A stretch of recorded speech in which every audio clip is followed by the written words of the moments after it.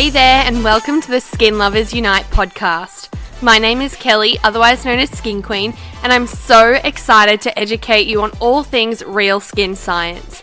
Over the past 5 years, I've gone from working as a dermal therapist to a clinical educator where I worked with some of Australia's leading skincare companies, learning so much about the skin and science behind how it all works. And now I'm here to share all my knowledge with you.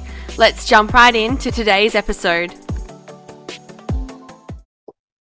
Hello, skin lovers. It has been a little while since you've heard my voice because the podcast went on a little bit of a break while I went through a bit of a rebrand of the podcast, which is really exciting. I really want to be able to take this to the next level, and I have such amazing guests and such amazing conversations on my podcast that to bring it into a visual, so now that you can see our faces, so that I can share that in more places like Instagram Reels, TikTok, YouTube Shorts, and YouTube as well, so that you can visually see us, hear us, which is really cool. So as you can see, I have an amazing guest with me today, and you may or may not recognize her, but Kira, I reckon, has played a bit of I don't know, I feel like you've been a little bit of a background character for a little while within the industry, but I've always thought of you as like a main character, but every now, it could be the algorithm, every now and again you pop up into my algorithm again in my feed on Instagram, and I'm like, oh, it's Kira. And I love seeing when you're putting things on Instagram. And you said the same to me when we met at the AVIC cocktail party this year at Expo weekend. You're like, oh, I just love seeing you in my algorithm. Like whenever I open up Instagram, you're always there. And you're pregnant. And I was like, oh my gosh, I've got to get you on the podcast before you pop. So Yes, I am not quite as social media savvy as you are, because girlfriend, you are the Reels queen. I feel like my algorithm does not allow me to miss out on any of your Reels ever. Well, So I mean, that's good. It's working. it's working for sure. It's so funny though when people say that, because I just think it's a social media addiction. And people are like, I want to be like you. I'm like, no, it's an addiction. I'm like, you're either fully in it or you're not. It's a bit like skincare. You're either like fully going to commit to it and do it, or you just like don't really do it at all, which is fine. Either way. 100%, 100%. But yes, I occasionally pop up. It's yeah, social media is not a strength of mine. But I'm in and out. I'm in and out of the scene, you might say. Love it. So for those who don't know who you are you able to share a little bit about you, your background, and how you got intertwined with the beauty industry? Totally. So I am Kira Maloney. I come from a background in human resources and recruitment, and originally started within corporate. So it was recruiting for the public sector, which is awful. I didn't know what word you were going to use, and I didn't know if you were going to use the word colorful, interesting. Okay, awful. Those are not suitable words when you're recruiting for government jobs. That's for sure. It's a very stale, kind of boring. I don't want to say boring exactly. There's a lot of red tape. It's quite difficult, and so it wasn't for me. It wasn't for my personality, and I ended up applying for a role as internal HR for a franchise business here in Melbourne. And the business grew substantially while I was there. And I sort of decided to, the beauty industry was it after that. Once I started there and I got to know, a lot of the staff within the industry and the people, the personalities, it's not stale. It's not boring. No, it's very, there's a lot of empathy, and there's a lot of, personality within the industry. So I definitely found my home within that role. And yeah, since I've sort of gone out on my own and started to do my own thing, it's just, I guess, branching out, but staying within the beauty and aesthetic industry.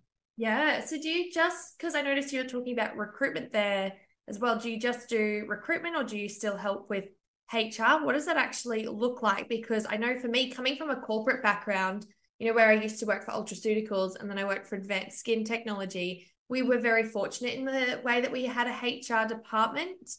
So if somebody upset us in the lunchroom, we could run and complain, which I'm sure you might have had from time to time. But I do know in smaller beauty businesses, they might not have the luxury of having a a HR department. Usually the people who own the business is the HR. Yeah, absolutely. That's normally what does happen within small business. I think the only businesses that have a HR department within beauty and aesthetics are franchise models. Yeah. But I moved more into the recruitment space because that I could see was, especially through COVID, Yeah. with the skill shortages and things like that, that was a sore point for industry. And I really wanted to focus on that. And I'm also associated with ABIC, who have a team of HR experts. So I always, if people need HR support, I'm referring people across to ABIC for that. But if they need recruitment support, that is where I'm helping industry. Yeah. So yeah. Very important roles for both.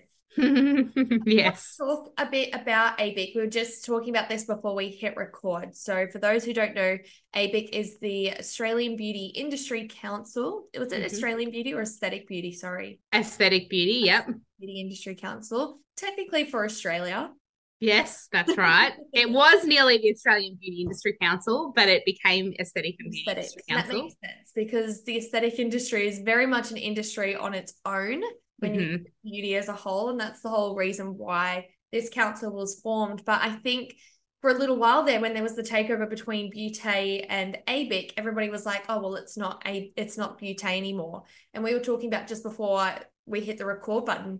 It's not. It's definitely a beauty council, and it's definitely about gathering as many people as we can to go to Parliament, go to government with one voice. And that's the message that I really got across. Well, not I got across, but I got from everybody who's in ABIC at Beauty Expo. So if you're not a part of that, definitely joined up. But I would love to hear what your role is with that, because there's so many resources within that membership.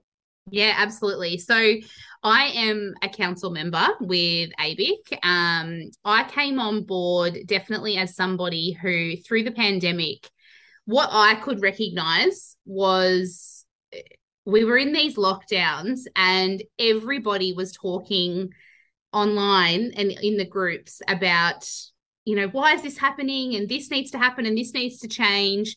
And what I found quite frustrating is that there was really, really valid and important opinions being put across. But when they go onto a group with a bunch of other business owners, it's not always going to go, it's going to fall on deaf ears. It's the right people aren't going to hear it. Right. So I was putting it out there. You need to go to your local members of parliament. This is a letter template that I've put together. Send it. This is how you'll write it, how you'll address them, all of those things. And Tamara, who had already started to establish ABIC's framework, saw what I was trying to achieve. And she's like, you are so on the same page as what we are and what we're trying to achieve. So I came on board as a council member. And I guess with the council, we all collectively have the same vision, the same mission, what we're trying to achieve, but different skill sets. Yeah. And when such a huge challenge within the beauty and aesthetic industry right now is skill shortage and finding staff, that's where I'm trying to support the industry as a council member. So, there's people on there who are really amazing educators. I mean, that's a space that I just cannot contribute to. So that's the beauty of ABIC, because everybody that's involved has a really strong skill set in a particular area where they can contribute to ABIC. Yeah, I love that so much. And I think having somebody of your skill set is so valuable, and what an awesome resource too. Like, I'm sure there's lots of things that you've created to help business owners, and I'm sure you probably have people picking your brain all the time with, like, even once people have recruited staff members, what sort of contracts do they need to have? What sort of things can they and can't they do in terms of like penalty rates and things like that? And I know that that's also something that, with the Queen's Day of Mourning this Thursday that they actually have implemented, which I know by the time this podcast comes out, that would have well and truly passed.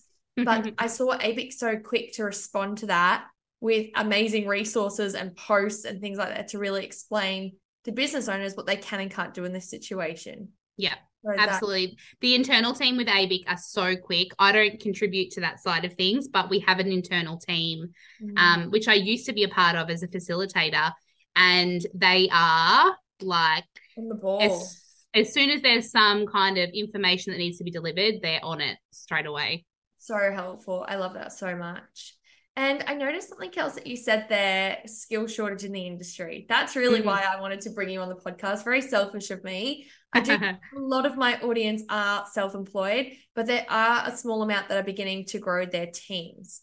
And every second post we see in all of the groups is, where do we find staff? And it hasn't been something that has just come about. It's been something that's been happening for a little while. And it's interesting because now there's a big focus on staff retention, which I think is equally as important. If you've got great staff, you want to be looking after them so that they don't actually want to leave. Yes. But if people are still looking for staff, what are some of the ways that you're suggesting people find staff within the beauty industry? Yeah, absolutely. So I think a lot of the time people's default when they're looking for staff is they go, okay, I'm ready to onboard someone, and they go, I'm going to put a Seek ad up and wait and see what comes through. That's right. And the skill shortage is not necessarily like, people are getting applicants, especially within the beauty and aesthetic industries, they're getting applicants, but the skill shortage is that it's a skill shortage, and our industry has changed and advanced so much and so quickly that the skills of candidates out there don't match the technological change that's occurred. That's really important to note then. Yes, very much so, because obviously, there's every year there's a certain number of graduates that come out of college, but none of them have touched a medical grade laser machine by the time that they're finishing their qualification. And that's where, waxing obviously has a place within our industry, but a majority of hair removal, less and less. Yeah, absolutely. It's laser. This. Yes. You know what? I was actually at the APAN conference earlier this year, and they had the French Beauty Academy there. They had, I think it was their marketing team actually, and it was quite clever. And they were there to talk about the skill shortage. And they also were saying that through COVID, we've seen the lipstick effect, which is when people can't spend money on their usual luxuries. So they spend money on things like small cosmetics or skincare or little things that they can afford that are going to make them feel better. And so through COVID, not only have we seen a rise of the beauty industry and the rise of like skincare becoming like such a massive thing. I literally had a meeting this morning with a TikTok manager, and she was rattling off all these bloody skincare ideas. I was like, how do you know so much? She's like, because it's the big thing at the moment. She's like, and I love that you're doing this. And I'm like, oh. Then at the same time, they were saying how there's been a lot of government funding that has been cut to those who are wanting to study beauty. But I was like, well, I'm still seeing like at least 15 people graduate per cohort. So where are they all going? And I think you've just summarized it. The industry has really progressed quite quickly. You look at what people are doing now. They're doing things like plasma, skin needling. You're right, like RF, laser. And that's not what they're teaching at beauty therapy. No, if you want to get those, if you want to attain those skills prior to starting in a workplace, you have to do your Bachelor of Dermal Science. That's the only way that you're going to access that, or advanced diploma. And that is a costly investment, as well as a time investment. It's not just that sort of 1 year course. And the problem that we've got in our industry is that there are businesses out there that are taking Cert 3s and training them on a laser machine in-house, very little training. And the practical. Yes. So there's these really ethical businesses out there that want to do the right thing and have the right qualifications and have the right skill sets before they operate that machinery. But they're competing with businesses that are literally taking someone with not even a diploma, not even a Cert 3, just a laser safety certificate.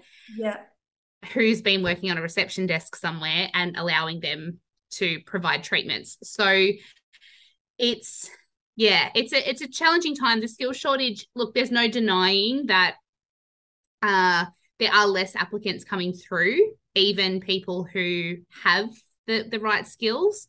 But it is more about what skills do we need in our industry right now? What are clients wanting in terms of treatments, and who actually can fulfill that need? I hope you are enjoying today's episode. Before we get back into it, I just had to share with you my brand new program, that is going to skyrocket your confidence when it comes to educating your clients on their skin concerns. And as a result, increase product sales, treatment bookings, and the best part, client results. When you sign up to Explain Skin Concerns Like a Boss, not only do you get my training that shares with you exactly how I explain each skin concern to clients, but you also get my skin concern flashcards that you can use as a visual tool during consultations. Imagine if you could increase average client spend by $100 or more simply just by educating them. As my gift to you, I'd love to give you $100 off your purchase. Click the link below in the show notes and use code EXPLAIN100 at the checkout. Now let's get back to today's episode. I've got a cheeky question then as well, because a lot of people slide into my DMs saying, do you think I should go and study my bachelor's? And I've done it. And if I had my time over again, would I go and do that first? Probably not, because I feel like a lot of people can go do their beauty therapy, which is a prerequisite. I had to sit an exam to be able to bypass that step to show that I was serious about the industry. So, you know, that's a lot of training for somebody just to get a low entry paying job. I really want to say that, and I really don't want to say that. But when I first entered the industry with my bachelor, I was getting paid like $26.50 an hour. Yeah. So it's not a huge incentive to go and spend whatever it is, 10 grand on your beauty therapy, and then go spend an extra 24 grand on your dermal, end up with all this debt to not get paid a lot. So what do you think the solution is? Do you reckon there needs to be more regulation in terms of like the different classifications of therapists? Oh, 100%. There is absolutely no denying that there needs to be a better or a much stronger line drawn in the sand between a beauty therapist and a dermal clinician. Yeah. You know, there's the keywords like skin therapists and dermal therapists that are popping up. Yeah. And they are self-proclaimed, you know, names that therapists are providing for themselves. It's not qualification based. Yeah.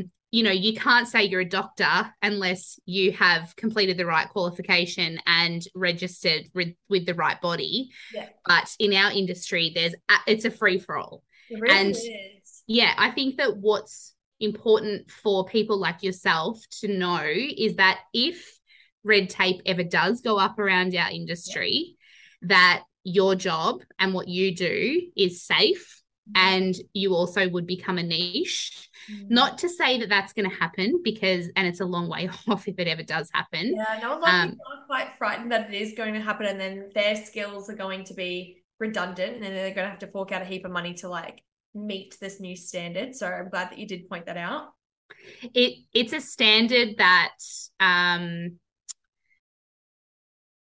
how much can I say here? It's a standard that ABIC is advocating for to an extent, not to put people out of jobs, but to recognise businesses that have specific qualifications within them, and educating general public on those qualifications and what they mean. You know, there's people who still would only go to a dermatologist for a skin needling treatment. Yeah. And that person is, you know, you decide, are they educated on what the right thing to do is or not? Right. You know, maybe not. And there's a lot of devices. There's also people buying devices online on eBay and just starting to do skin needling. Oh, I can't. The regulation will be good. Yes, absolutely. So I think that there's a really fine line between managing a shortage, not creating more of a shortage by putting red tape up, but more so elevating and recognizing those higher qualifications, and I don't want to say putting them on a pedestal, but creating more recognition around what their skills are. Yeah.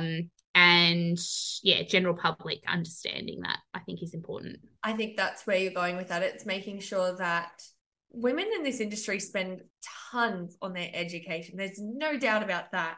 So to be able to recognize that, I think they'll be like, oh my gosh, thank gosh, it actually counts towards something as well.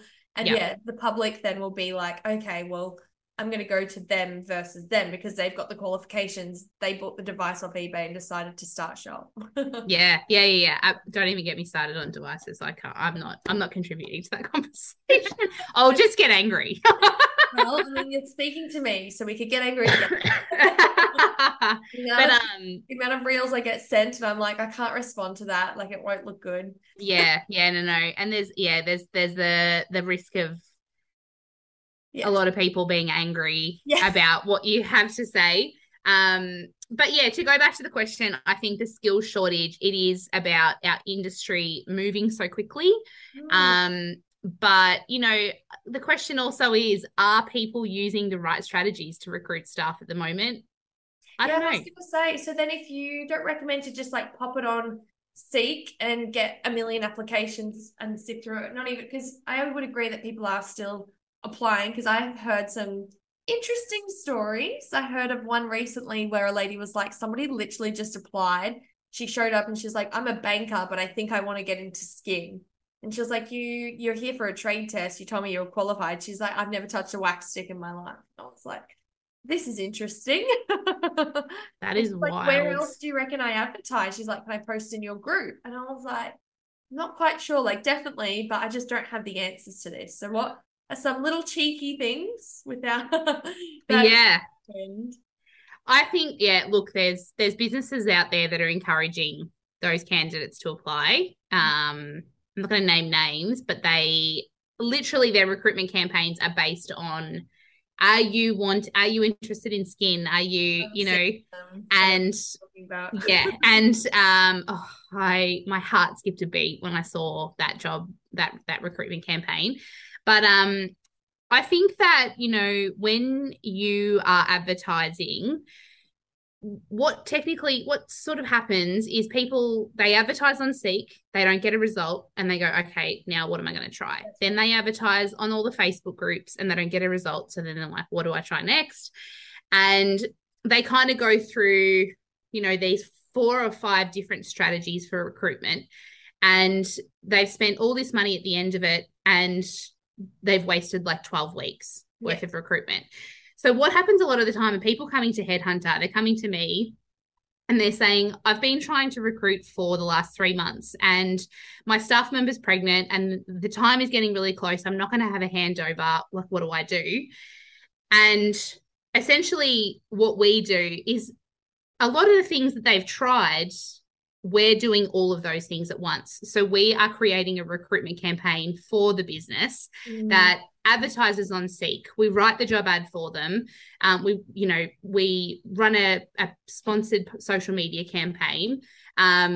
We're advertising on all of the other platforms that we can see get traction. yeah. And we're also trying to enable that business to headhunt candidates as well, Yeah. hence headhunter. Yeah. Ethically, I was which, about to say, I'm like, oh, but yes, ethically, yeah, of course. ethically, which I will put a disclaimer here and explain how it is ethical and what the differences are between poaching and headhunting.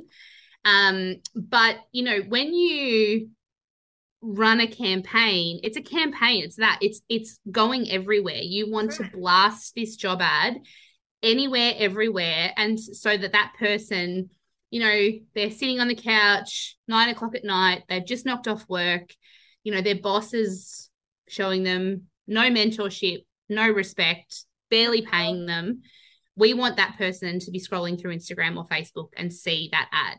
Yeah. Um, because right now, the way that a lot of businesses are advertising, they're relying on the candidate to come and find them and their vacancy. Whereas Headhunter want to enable businesses to go to and headhunt the candidate. Yeah. So that's, I think, the strategy is that it's, if you're a beauty therapist or dermal therapist, dermal clinician, laser technician, lash and brow tech, whatever you are, All of all of the above, and you're out of work right now, that. it's pretty uncommon. It's very, very uncommon that you would If see you have a lot somebody of that's, choice as yeah, well. yeah. It's very competitive out there. Yeah. So I think that, Competitive for the businesses, not for the therapists. correct. So Mm. I think it's something that um, the best people are working. Mm. They're going to work. They're doing their job and they're coming home. But if they heard about or saw the right opportunity appear in front of them without any effort, they would show interest. And that's the candidate we want to go after. Yeah. And that just happens. I feel like everybody is either with, a company or a business for a reason, a season, or a lifetime. Yep. It's just what it is. Not everybody's going to be somewhere forever, or some people like, this is my forever job. Yeah. Yeah, absolutely. And there's nothing wrong with staying with a business long term, but there's also nothing wrong with going, okay, I've been here for 3 years. Yeah. I'm ready to take the next step, broaden my horizons. Natural. Yeah, it is very natural. So yeah, but ethical headhunting. Yes, I love that. I feel like I put you under the fire with a lot of hard-hitting questions, and I'm really impressed, but I get a lot of the hard-hitting questions. And I'm like, I don't know how to answer these sometimes. Oh, hit me with the hard questions for sure. Yeah, and that's why when I ran into you, I was like, I think I need to get you on my podcast. So I really appreciate you coming on. If people are listening to this and they're like, oh my gosh, that's me. I have been looking for ages. Maybe I need Kira to help me. What do you do in the way of helping businesses recruit staff? Yeah, so we have basically got our campaigns. You can choose which campaign you want, and it really depends on what your need is. If you're the type of business that just wants to make one phone call to me and tell me about your business, and you want me to write the ad, me to post it, our social media team to create a campaign for you, that is a package that you can purchase. But if you just want to advertise on social media with us, that's a package as well. It's, lowest pricing up to highest pricing depends entirely on what your need and requirement is. But you're not going to pay, there's not like a more than $1,000 package that you're going to pay. We want to keep it affordable because we can understand it's hard out there. Yeah.